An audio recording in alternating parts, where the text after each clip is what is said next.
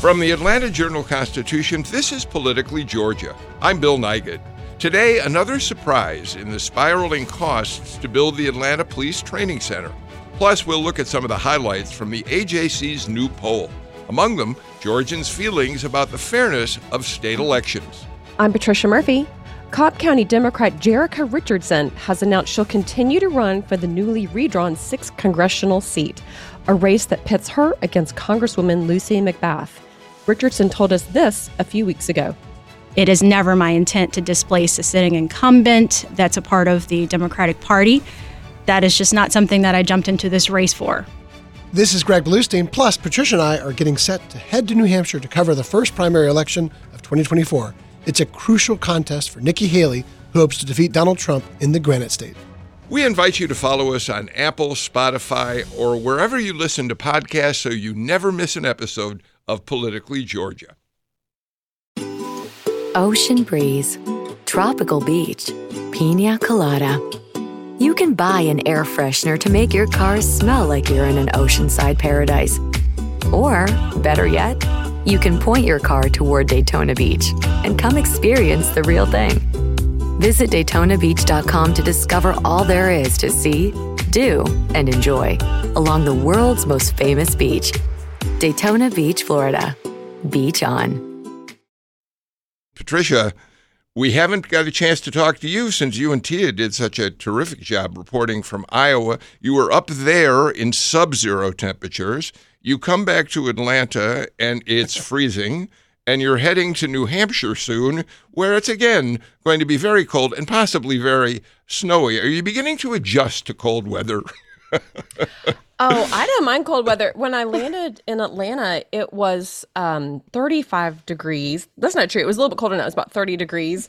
And someone was saying, oh, gosh, it's so cold. I'm like, it was literally 45 degrees colder in Iowa. Like, just wrap your head around that. I found it just like one long science experiment to be out there to find out what actually freezes when it's that cold. And the answer is everything freezes. Greg, you're a Southern guy too. Like Patricia, you grew up down here. Are you ready for the possibility of really cold weather when you head to New Hampshire? You know, I think it's colder here right now. I just looked at the weather. I think it's colder here right now than it is in New Hampshire, as hard as that is to believe. It's not going to rain. It doesn't look like it's going to rain until later on next week, but it'll be cold. It'll be highs of 35 on Monday, highs of 36 on Tuesday. That's nothing. I know. To you veterans, I haven't bought the full on Patricia like Eskimo parka yet. Well, you need to. I don't know what you're waiting for. I'll just wear a t-shirt and shorts and see how it goes. So let's do a little promotion before we get to the news. Greg, when do you head up there? I head up Saturday. And Patricia? I'm Sunday. Okay. Well, we'll be looking forward to seeing your reports in the AJC and also hearing from you on Politically Georgia. I'm excited for you. It's a great primary, I think, to cover. Let's get down to some news that's broken in the last day about the Atlanta Police Training Center. Greg, among other things, we heard from the city that suddenly the costs for the training center have escalated to much more than we had previously thought they were going to be. It's now up to almost $109, $110 million, $19 million over a kind of a shocking number that we got months ago when it turned out the city was paying for more costs than we expected. What's going on here? Yeah, and early on, we had heard the price tag was $30 million, and so it jumped to $90 million after we got more details about the exact cost of it. But since then, it's jumped by another nearly $20 million because of increased security, and we all have been covering some of those issues with security. Also, the debt service, litigation, a spike in insurance rates, all that has led to more public financing. Patricia, we are told that none of this new money, the $19 million, will be paid by Atlanta taxpayers. Instead, it will be paid by the Police Foundation and Police Foundation donors. But that doesn't mean that it's kind of not stunning to hear how much this is ending up costing to build. Well, yeah, I agree. I do think, though, it's important to split off those litigation costs and the costs of increased security, because this is starting to sort of become a self-fulfilling prophecy of people being really, some people being significantly opposed to the center in some cases because of the cost and for other reasons. But the more they oppose it and the ways they oppose it means that it becomes more expensive just to keep it safe for the construction workers. So it's, I think the nature of the costs are important to split out. But I don't think the fact that it's just paid for by the police foundation is going to make people feel just fine about it. I think that I actually hear from people concerned that there is private financing for this. They want to know who's paying for it? Why are they paying for it? They want to know the motivations behind that, and sort of the public policy question of whether there should be private donors for a public effort to train police. It's a question that is coming up to me more and more. It's a deeper conversation, but I do think the increasing costs are just one more thing that makes this harder to get across the finish line. There's another interesting story. By the way, I think it's really important you point out the costs that are going to security. So thank you for that. There's another interesting story, Patricia, that was in the AJC this morning. The Atlanta Police Department is paying for billboards in major cities around the country that are designed to give rewards to people who will give information on out-of-towners who have come to Atlanta with violent intent in terms of their protests of the police center. They're offering rewards. Crime Stoppers of Greater Atlanta offering rewards of up to $200,000. Patricia, this is an interesting development.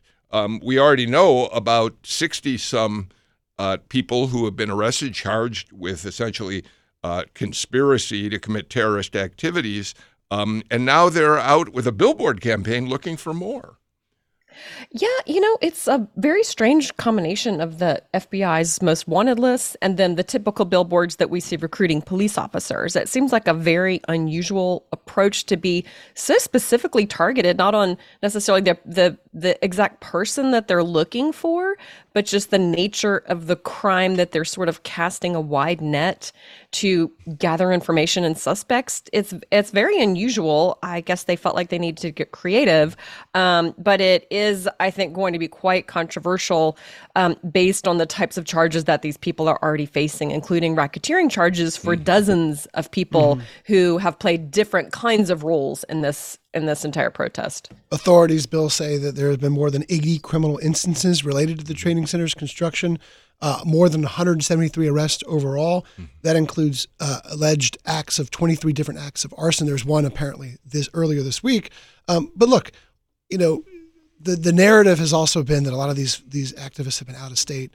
And so this kind of plays into that there's out-of-towners who are coming in. But we also know, obviously, there's a number of people here in Atlanta, here in Georgia, who fiercely oppose this as well, and who are not taking up arms and not sabotaging the equipment, who've been using legitimate protest to push back against this construction. I think we should also point out that this national billboard campaign basically coincides with, it's surprising to me, it's already been 1 year, Greg. This is the 1-year anniversary of the shooting death of Manuel Tortuguita Terán. They were killed in what is still under some scrutiny, a shooting in which he had a gun, in which law enforcement says he fired the gun at them and was in turn shot and killed. Yeah, there's still a lot of questions, about the body cam footage, who fired the gun. There's been different back and forth. There's still court cases pending.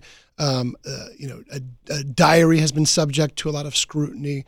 So still a lot of unanswered questions that we're going to hear more about in litigation and, of course, out there in protests and demonstrations from the people who oppose the center being built. Well, Patricia, in terms of that, you have to wonder if this 1-year anniversary and the news that there's this national billboard campaign to identify even more people who may have been involved in violent actions is going to gin up the protesters, who usually need very little reason for getting back active in terms of protesting against the site.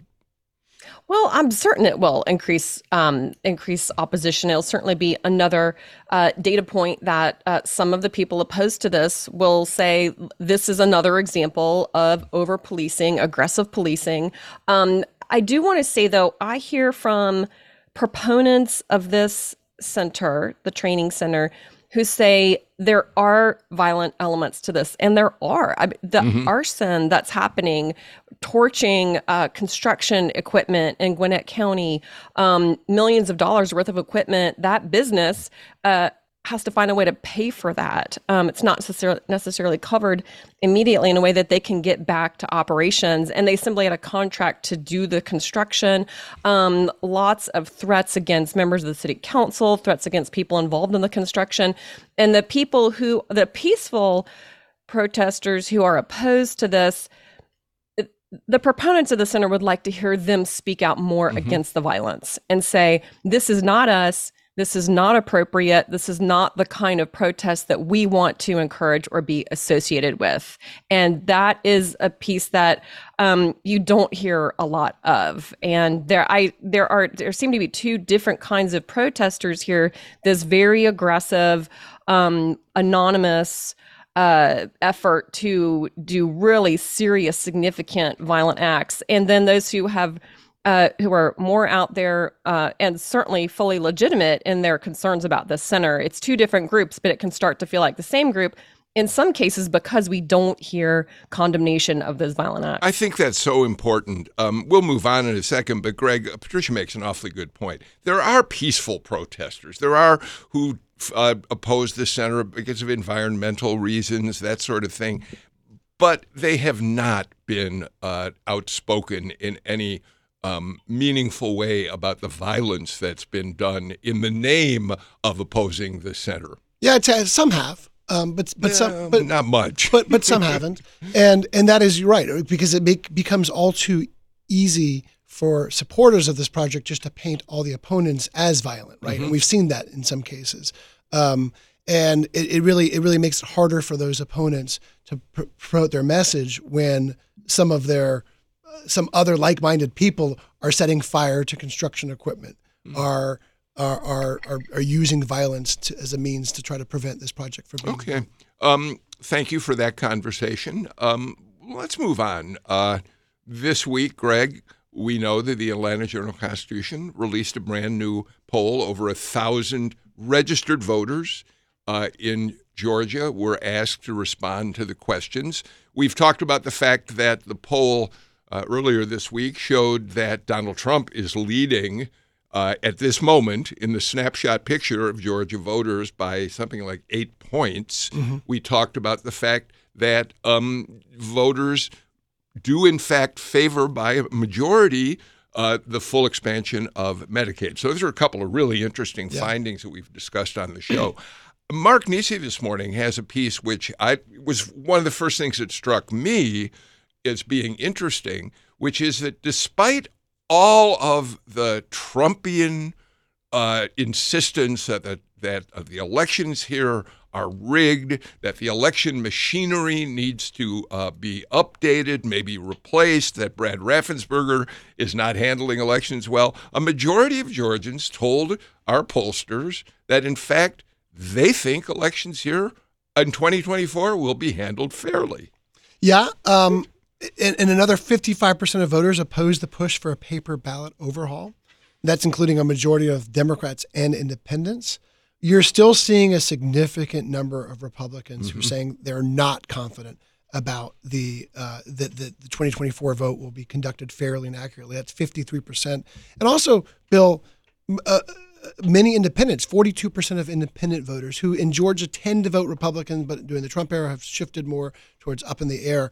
A lot of them say they're not confident about the election results. So I think it's a dose of good news and bad news for those who are fighting for confidence in the election system. Patricia, your thoughts on that? Yeah, so I saw the headline that a majority of voters believe that this is going to be a secure election. But again, when you dig into those numbers, 57% does not knock my socks off. That is, and those are including people who are somewhat confident. there are fewer than 30% who are very confident in the election systems, despite no actual evidence that there's anything wrong with those. And the fact that after years of debate, lawmakers spent more than $100 million to upgrade these voting machines because there was lots of evidence that the ones before them were not secure. To me, this is a bit of a red flag. I mean, I think it's a majority supporting it is important, but that also means a large majority of Republicans in particular don't trust these machines. And that has everything to do with the fact that President Trump is telling them that they were not trustworthy the last time around. And despite all of local Republicans' efforts to assure them that they are safe and secure, including the governor and the Secretary of State, those assurances have not landed with Republican voters. And I think that's a major, major problem, assuming that if Donald Trump is the nominee and gets into another close election here in Georgia, if he doesn't win, I think we're looking at a repeat of what we've already seen. I agree with Patricia on this being a warning flag for Georgians and for election workers and just for our sanity going into November, because when the AJC pollsters asked specifically about whether voters thought there was widespread voting fraud in 2020, voters were split. 46% said there was, 48% says there wasn't. It's within the margin of error. So basically, voters were split on that very important questions. And nearly 30% of Republicans said flat out they distrust the state's election system. So we might be headed towards another nightmarish round of widespread and false accusations of voting fraud in Georgia. Patricia? Yeah, and the reason this is important is not just to get a mood of the electorate, which is very important, but it's because Republican lawmakers are very responsive. Well, all lawmakers are, but the Republicans are in charge. They are very responsive to the anxieties of their constituents. And so the entire reason that SB 202 was passed to have the overhaul of the state's existing election laws was because there was so much anxiety and angst among Republican voters after the 2020 elections. They would come to their lawmakers absolutely blowing up their phones, blasting them on text. You've got to do something about the election. You got to do something about the election machines. It's not safe. It's not trustworthy. So we passed this entire set of new laws to overhaul the way we're voting, and it still has not made a difference, and we can assume they will continue to make changes to those voting machines and how we're voting if their voters still are not confident, because confidence in elections is the secret sauce of successful elections. People have to believe the results, or else it's not going to feel like a democracy. That's so true. I mean, I think about Patricia, the entrance polls that we saw in Iowa, where by a large margin, Republicans who turned out to caucus said that Joe Biden was not the legitimate president of the United States, that he, in fact, had lost the election. A total erosion of the faith in the fairness of elections. Yeah, and it comes down to leadership here. It comes down to every rally that Trump supporters go to. He says the election was stolen. His surrogates, including Marjorie Taylor Greene, say the election was stolen. It's not legitimate. Donald Trump is really the president. And I think so much, what if Al Gore had not conceded the 2020 election? That was a Republican. It was a conservative majority. It was on the Supreme Court, there was a Republican Secretary of State in Florida. What if Al Gore had said, I did win, and I don't believe this, and I want my supporters, I want Democrats to stand up and fight for me? That would have been a really different turn in history. But Al Gore's leadership in that moment, Democrats said, oh, well, I guess we'll try better, try better the next time. Democrats weren't really 100% confident in how that went down.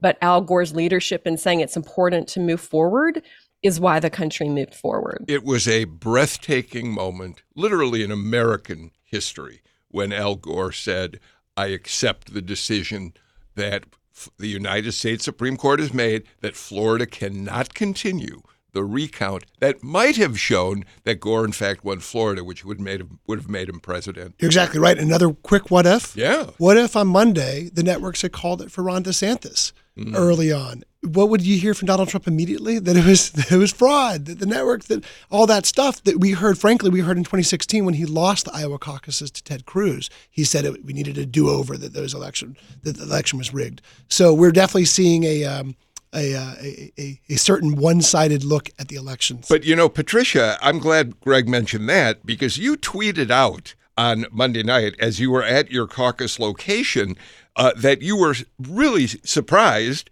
that even before caucus goers had a chance to start casting their ballots, the Associated Press and other news organizations had already called the caucus for Donald Trump, named him the victor. People hadn't even voted. Bill, people had just sat down. They were getting instructions about how the night was going to go. And I mean, these people had driven across ice-covered roads in the pitch black, moonless night of 10 degrees below zero to get there. Sit down. The party chair is saying, okay, here's how it's going to work. We're going to hear from some people, and then we're going to hear those speeches and representatives. We hear a few of those speeches, and they're about to tell people how to cast their ballots. And NBC News pops up, multiple news organizations say Donald Trump has won the caucus. And not a lot of people were on their phones. I was on my phone. I'm like, well, why would anybody keep voting? And we did hear Ron DeSantis's campaign manager say this is election interference. And had it been the other way around, I think Donald Trump would have lost his mind if somebody was declared the winner and people literally had just sat down to vote. To me, it felt very unfair to those voters in that room. There is, I don't know where's the fire that you have to declare this before anybody has even voted. You need to let them vote, and then you can say it as fast as you want to after that. But that's my own opinion.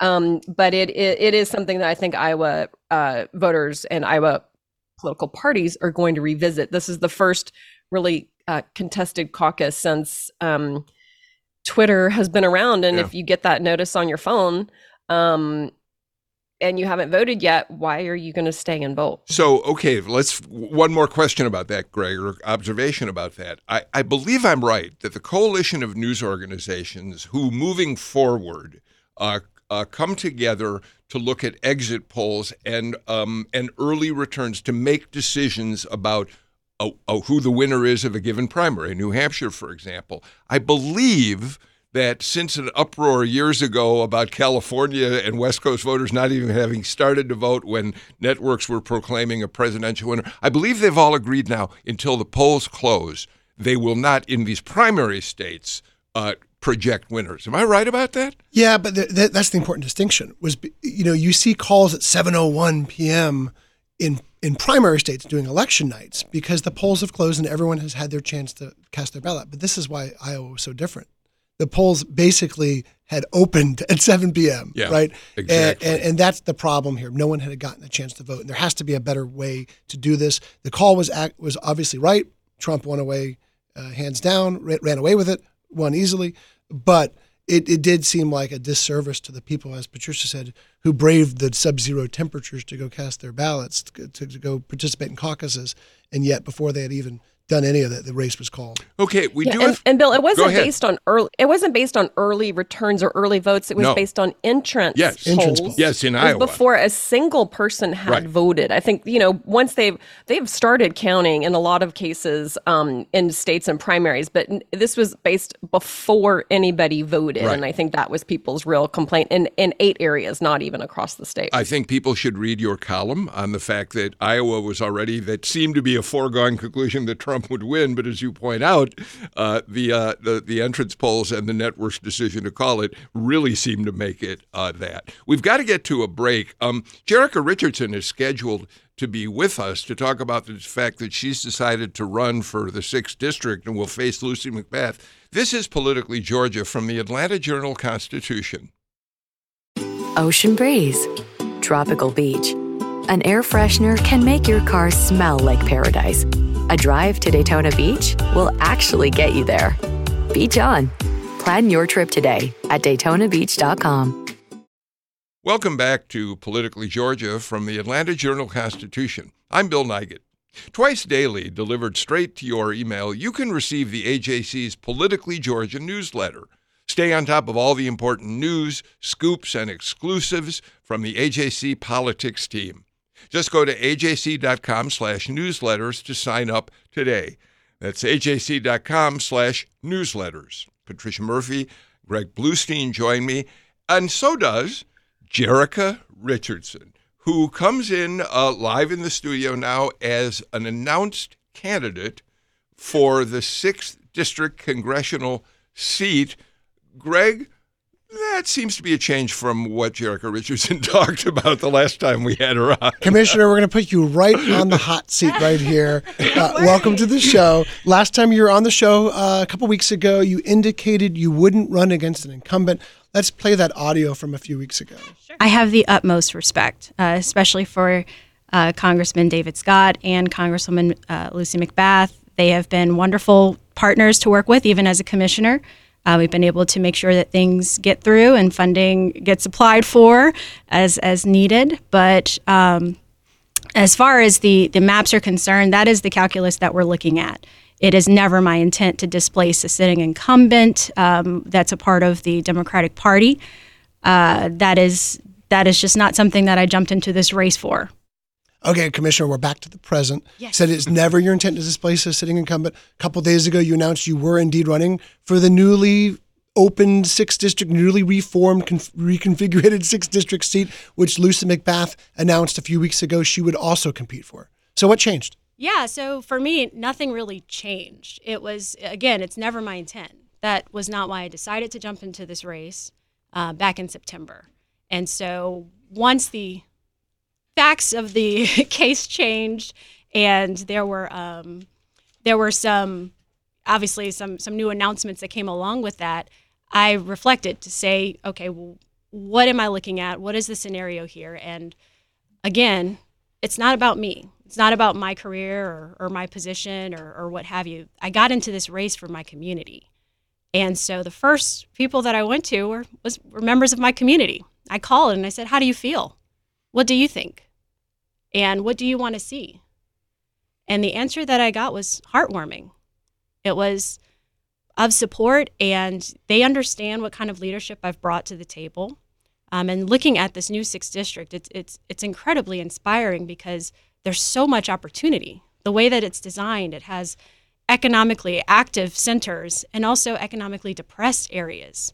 It's a chance of a lifetime for this community to have representation be there in a way that is unique, in a way that is inclusive, involved, engaged.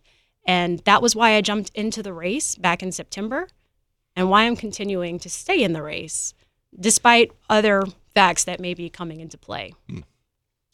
Commissioner, Lucy McBath, of course, is very well known. It's a different 6th congressional district, but she did previously represent a different 6th congressional district. So I think voters are going to be looking to see the contrast between you two. How are you different from Lucy McBath if they're making a choice between you two? How will you explain that to voters? No, I appreciate that question, Patricia, and certainly not. It's not the idea of a contrast between Lucy and myself, right? If you're looking for, I'm a Democrat. She's a Democrat. We're going to fall in line when it comes to voting with Democratic colleagues in Congress. What it is that I'm trying to provide to the community is what I've stated that I'm trying to provide to my community, and that is to continue to bring a different kind of leadership. It's one that is bringing people to the table, one that is very inclusive of the community, one that's very intentional. And for me, it's about prioritization of some of the issues. And so when we're looking at the things that people are impacted by on a day-to-day basis, we have real economic opportunity, and people are feeling hurt right now. There are, I think the term floated, micro-recessions, right? People are going through individualized recessions. It may not be across the board because our economic indicators are incredibly strong, but individually, people are experiencing some real hardship. And we have a lot of different trends that are affecting us. We know that there's housing crisis, there's an eviction crisis happening. We know that there are issues with access to health care. We know that there are mobility opportunities that are ahead of us. We know that there are environmental challenges. The list goes on and on. The list is exhaustive of how many complex changes we have ahead of us. And so what I'm trying to do is really present that bold type of leadership to say, hey, let's confront these difficult issues head on. Let's bring all kinds of people to the table. And those that have been under my representation as a commissioner, they know what that means. And so that is what was expressed to me when I reached out to them. And they want to see that exact kind of relationship transpire from a federal perspective. We're here with Cobb Commissioner Jerica Richardson, who is running for Congress in the newly created 6th District. Let's talk about another issue that will be big in the 6th District. We know that incumbent Congresswoman Lucy McBath, I guess she's incumbent in 7th District, but who's also running, has made gun control a huge part of her legislative agenda. Where do you stand on that issue? What do you think Congress should do to prevent gun violence and mass shootings? No, it's an incredible question, and unfortunately, I mean, her story is incredibly tragic. It's moving in the sense that she's been able to turn that into a story of passion, but also a platform for progress, and I respect that. And unfortunately, we now have so many families that also share in that same feeling and are looking for some type of solution on the other end. And the reality is, and those that know me very well, I tend to be very pedantic and long-winded, so apologies up front, but there is no single solution to that issue. It is complex. It's kind of all the above. I know there's a current bill moving through Congress that Cory Booker has put up for us to look at, that's looking at closing some of the loopholes around licensing. I think the nation, we've seen the polls, the nation is interested in common sense gun laws, especially ones where it truly seems like common sense. Well, why were they able to quickly gain access to that particular device and cause havoc? And I know that even officers that serve our neighborhoods and try to protect our families, they're also concerned about how easy it is to get access and how difficult it is when a threat has been presented. Mm-hmm. And it's an issue that's complex because none of the laws that we see on the books are going to get us there. We know that there are also mental health considerations we have to talk about. We know that there's certainly a lot of studies that have been done to show that there's a trifecta way of approaching curbing gun violence. But a lot of this it's a community effort. It's not just legislation. It's all of the above. And so that is an approach you're not really going to see daylight between that on that issue. What it is that I am bringing to the table are things like the Georgia backbone, things like how we can make sure we're expanding access to healthcare and looking at creative ways of making sure patients, while they're in care, get direct advocacy while they're in care so that we can see some of these disparities start to decrease. Those are all things that we can do and big major projects and investments that can come into the state, things that I can deliver in 2 years. That is what I'm focused on. Commissioner, you said that you have want to talk about a lot of the issues that you believe people of the new 6th District are concerned about, that a lot of issues have not been addressed. Are you suggesting, I mean, we know that Lucy McBath clearly has gained a national following for her fight against gun violence, given the tragic death of her son. Yes. But are you saying that she has failed to deliver on other issues? She doesn't communicate effectively with the constituents she has now in terms of the other issues that should matter to the community, do matter to the community? I'm hearing that that's one of your rationales for running against her. I don't see this as an indictment against anyone who's sitting. I mean, she's never served this district, just to be frank. This is a new constituency for the Congresswoman. But I think holistically, people are tired of politics, and how that approach is really what I'm looking at tackling. And this new district is a significant portion of the district I represent today falls squarely within this new district. And so being able to have priorities tours, I'm currently in the middle of a priorities tour, and that's something I'd be doing as a Congresswoman, bringing people to the table, saying what is important to you and what policies do you want me to prioritize, from large organizations to small organizations to the HOAs in different neighborhoods. Those conversations take place every year for me. My calendar's open to the public. We have community huddles every 2 weeks.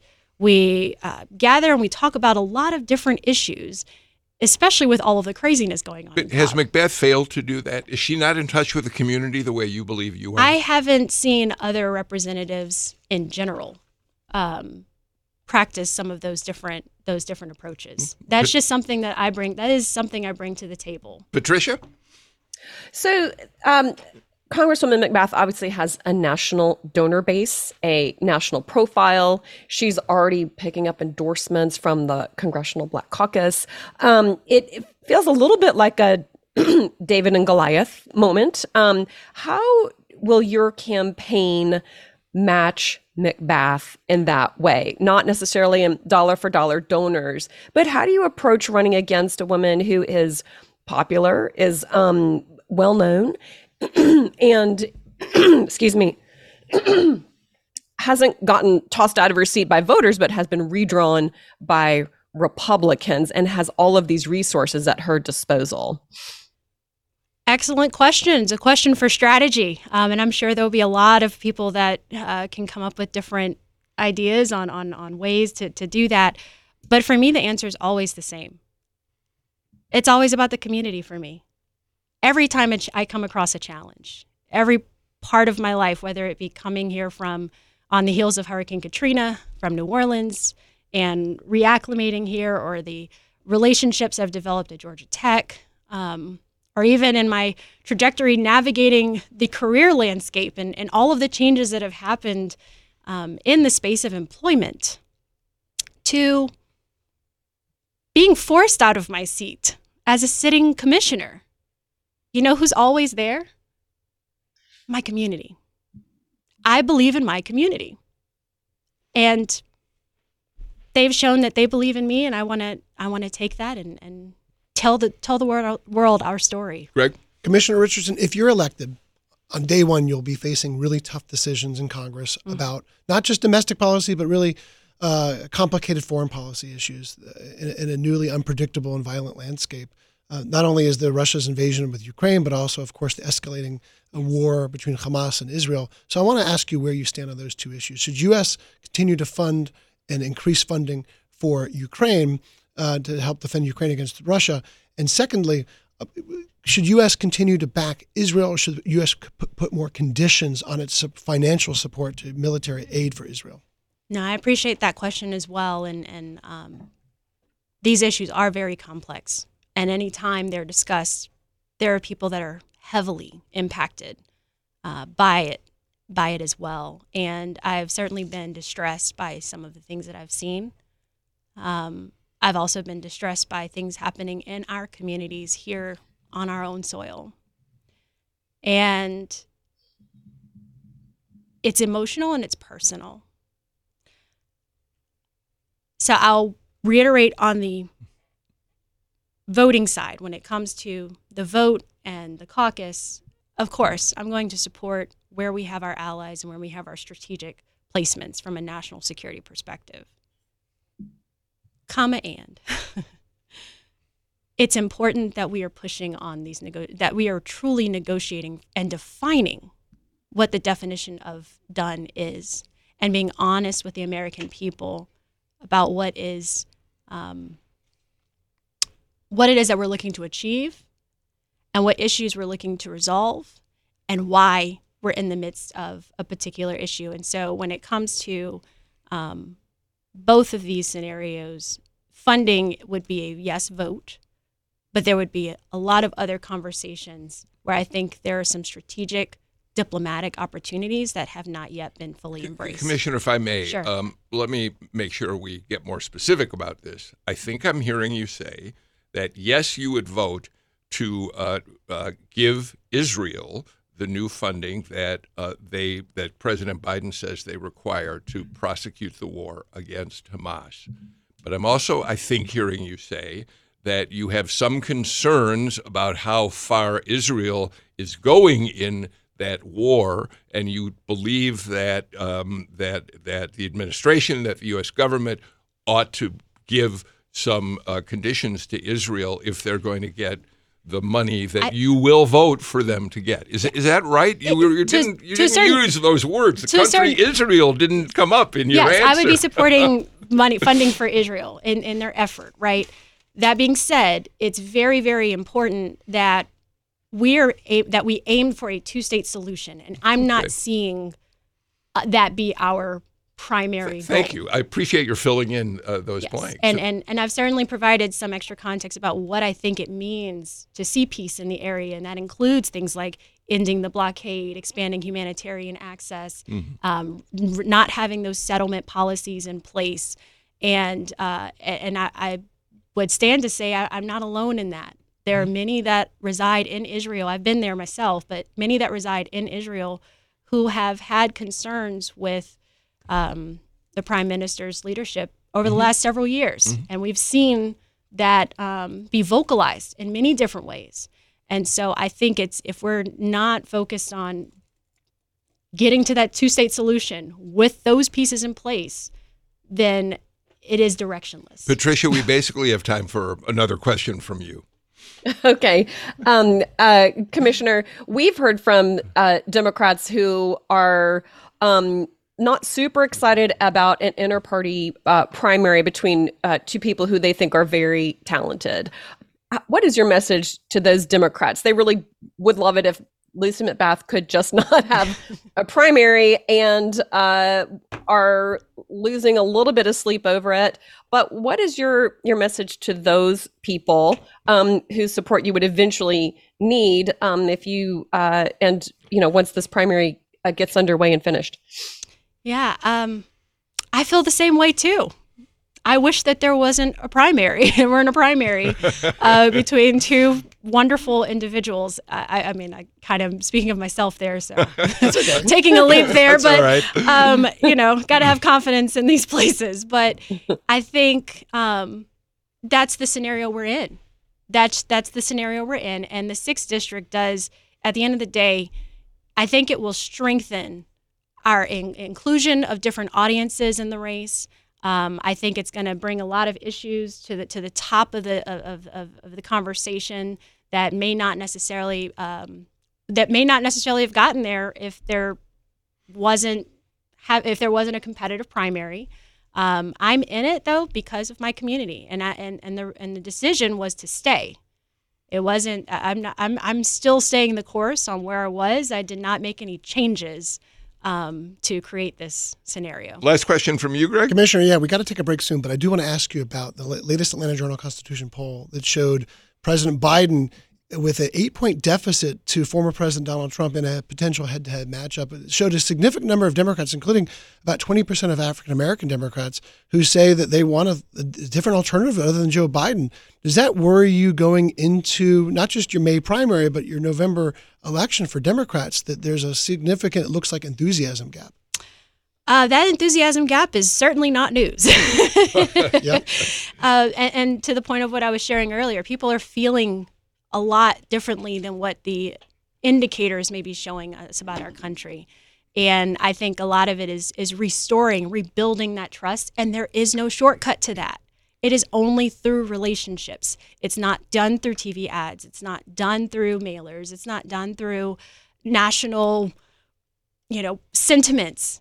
It's done in people's homes. It's done one door at a time, one person at a time, real conversations, and bringing people in. Jerica Richardson, thank you for joining us. We're out of time for our conversation. And thank you for taking on the tough questions today from Patricia and Greg and me. We look forward to watching how your race against Lucy McBath unfolds in the months ahead. But again, thank you so much for being with us. Well, much appreciated. Thank you. This is Politically Georgia from the AJC. In Atlanta, one voice has stood out for over 4 decades. An AJC original, The Monica Pearson Show. Let's talk about how you got to ESPN. Revealing interviews. You are known as America's doctor, but I want to know who you were before that. When you have a different name, you have different color skin, it can be tough. With Atlanta's most famous faces as you've never seen them before. I'm telling my story. This is the American dream. The Monica Pearson Show, streaming now on AJC.com. Welcome back to Politically Georgia. I'm Bill Nigut. The Atlanta Journal-Constitution has a special offer for Politically Georgia podcast listeners. If you subscribe today, you can get 3 months of unlimited digital access for just 99 cents.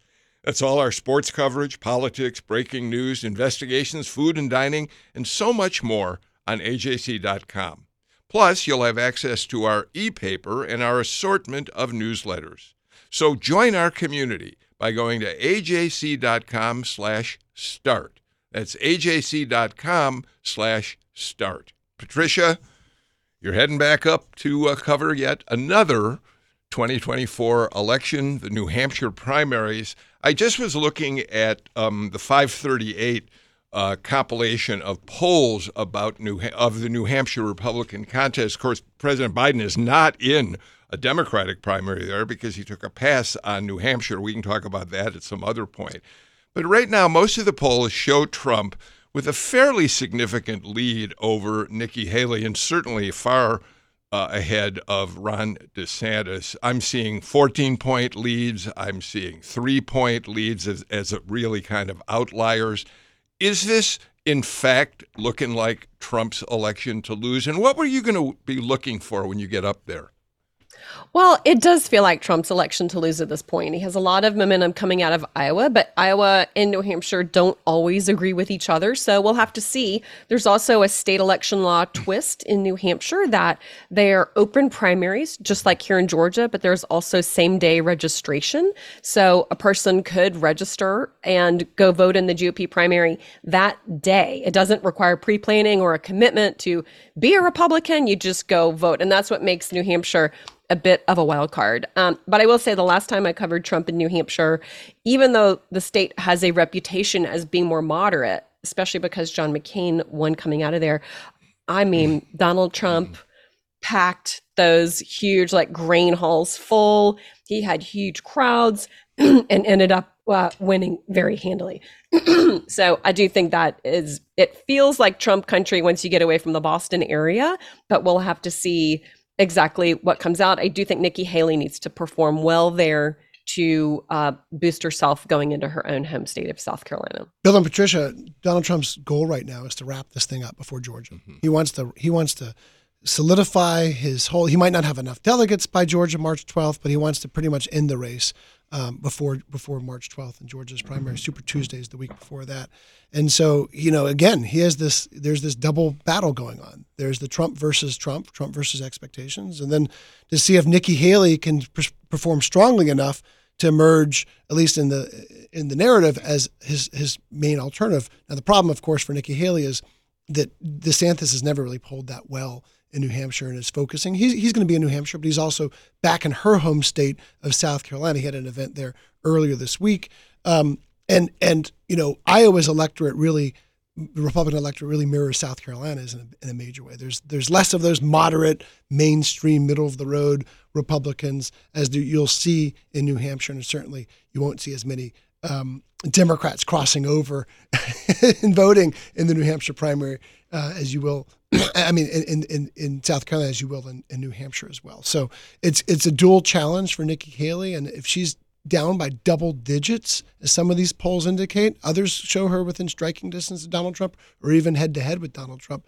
But there's that expectations game, and can Nikki Haley, even with a surprise victory, can she do better in her home state of South Carolina, or if she struggles in her home state, what path does she have forward? I do want to very quickly say my daughter's alma mater, Emerson College, which does pretty significant polling, has Trump ahead by 16 in New Hampshire. But beyond that, Patricia, let's say Nikki Haley does well in New Hampshire. She comes, if not beating him, which would be extraordinary, she comes within a couple points and travels to South Carolina with some momentum. The polls in South Carolina, and again, we see what happens, show Trump with a significant lead over her in her own state. So the path forward for her, no matter how she performs in New Hampshire, is still under a cloud. Yes, and Donald Trump has a huge built-in advantage that was very obvious in Iowa. He's been running for president nonstop for the last 8 years.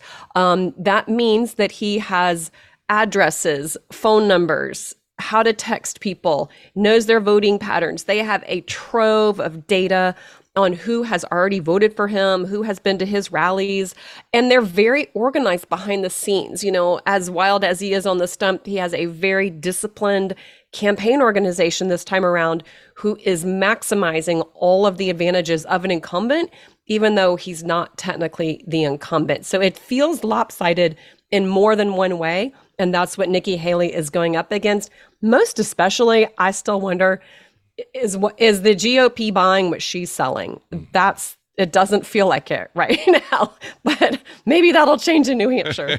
Greg, there's a sense I get, and I felt this in watching the Iowa caucuses and the way in which Trump turned out his people, not only the organization, but we know that in sports, there's a phenomenon of fair weather fans. Mm-hmm. You may not follow the Atlanta Braves throughout the season, but if they're in the playoffs, if they're going to go to the World Series, suddenly this surge of enthusiasm brings everyone behind them. And I can't help but feel that emotionally there's that sort of thing, that phenomenon developing for Donald Trump that we may see in state after state. They all want to be, all these Republicans want to be on board with the winner. With the winner. Yeah, that's a sense of political momentum, which is hard to capture. It's how you can say that you're a second place finisher like Bill Clinton way back when, and you're the comeback kid, right? All that. It's still super early. It's still very early. It's hard to write off even Nikki Haley or Ron DeSantis at this point.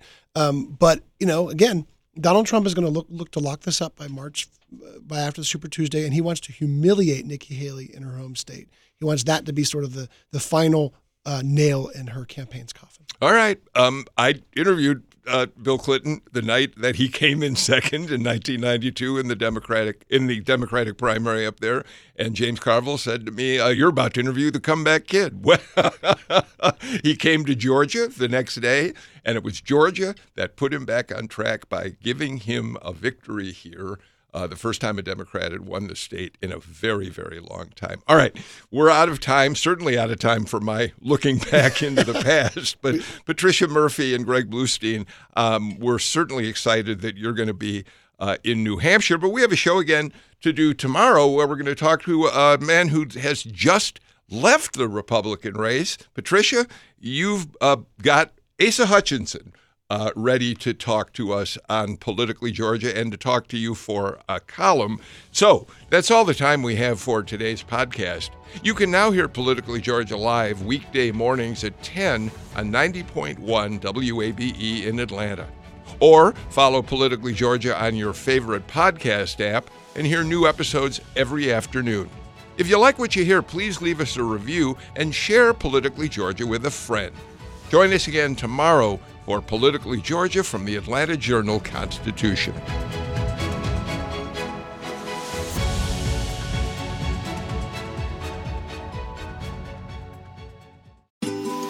Ocean breeze, tropical beach, pina colada. You can buy an air freshener to make your car smell like you're in an oceanside paradise. Or, better yet, you can point your car toward Daytona Beach and come experience the real thing. Visit DaytonaBeach.com to discover all there is to see, do, and enjoy along the world's most famous beach. Daytona Beach, Florida. Beach on. Hip-hop is a product of black people. It's a product of black song and celebration. The Atlanta Journal-Constitution presents hip-hop's most pulled elements are pulled from the South. A Southern hip-hop story. We always go back to that moment of the Source Awards. Everybody wants your rhythm, but they don't want your blues. The biggest names in hip-hop. Atlanta is still the mecca for hip-hop. 50 years. No one can deny one film. The power of the South now. The South got something to say. Streaming now at AJC.com/hiphop.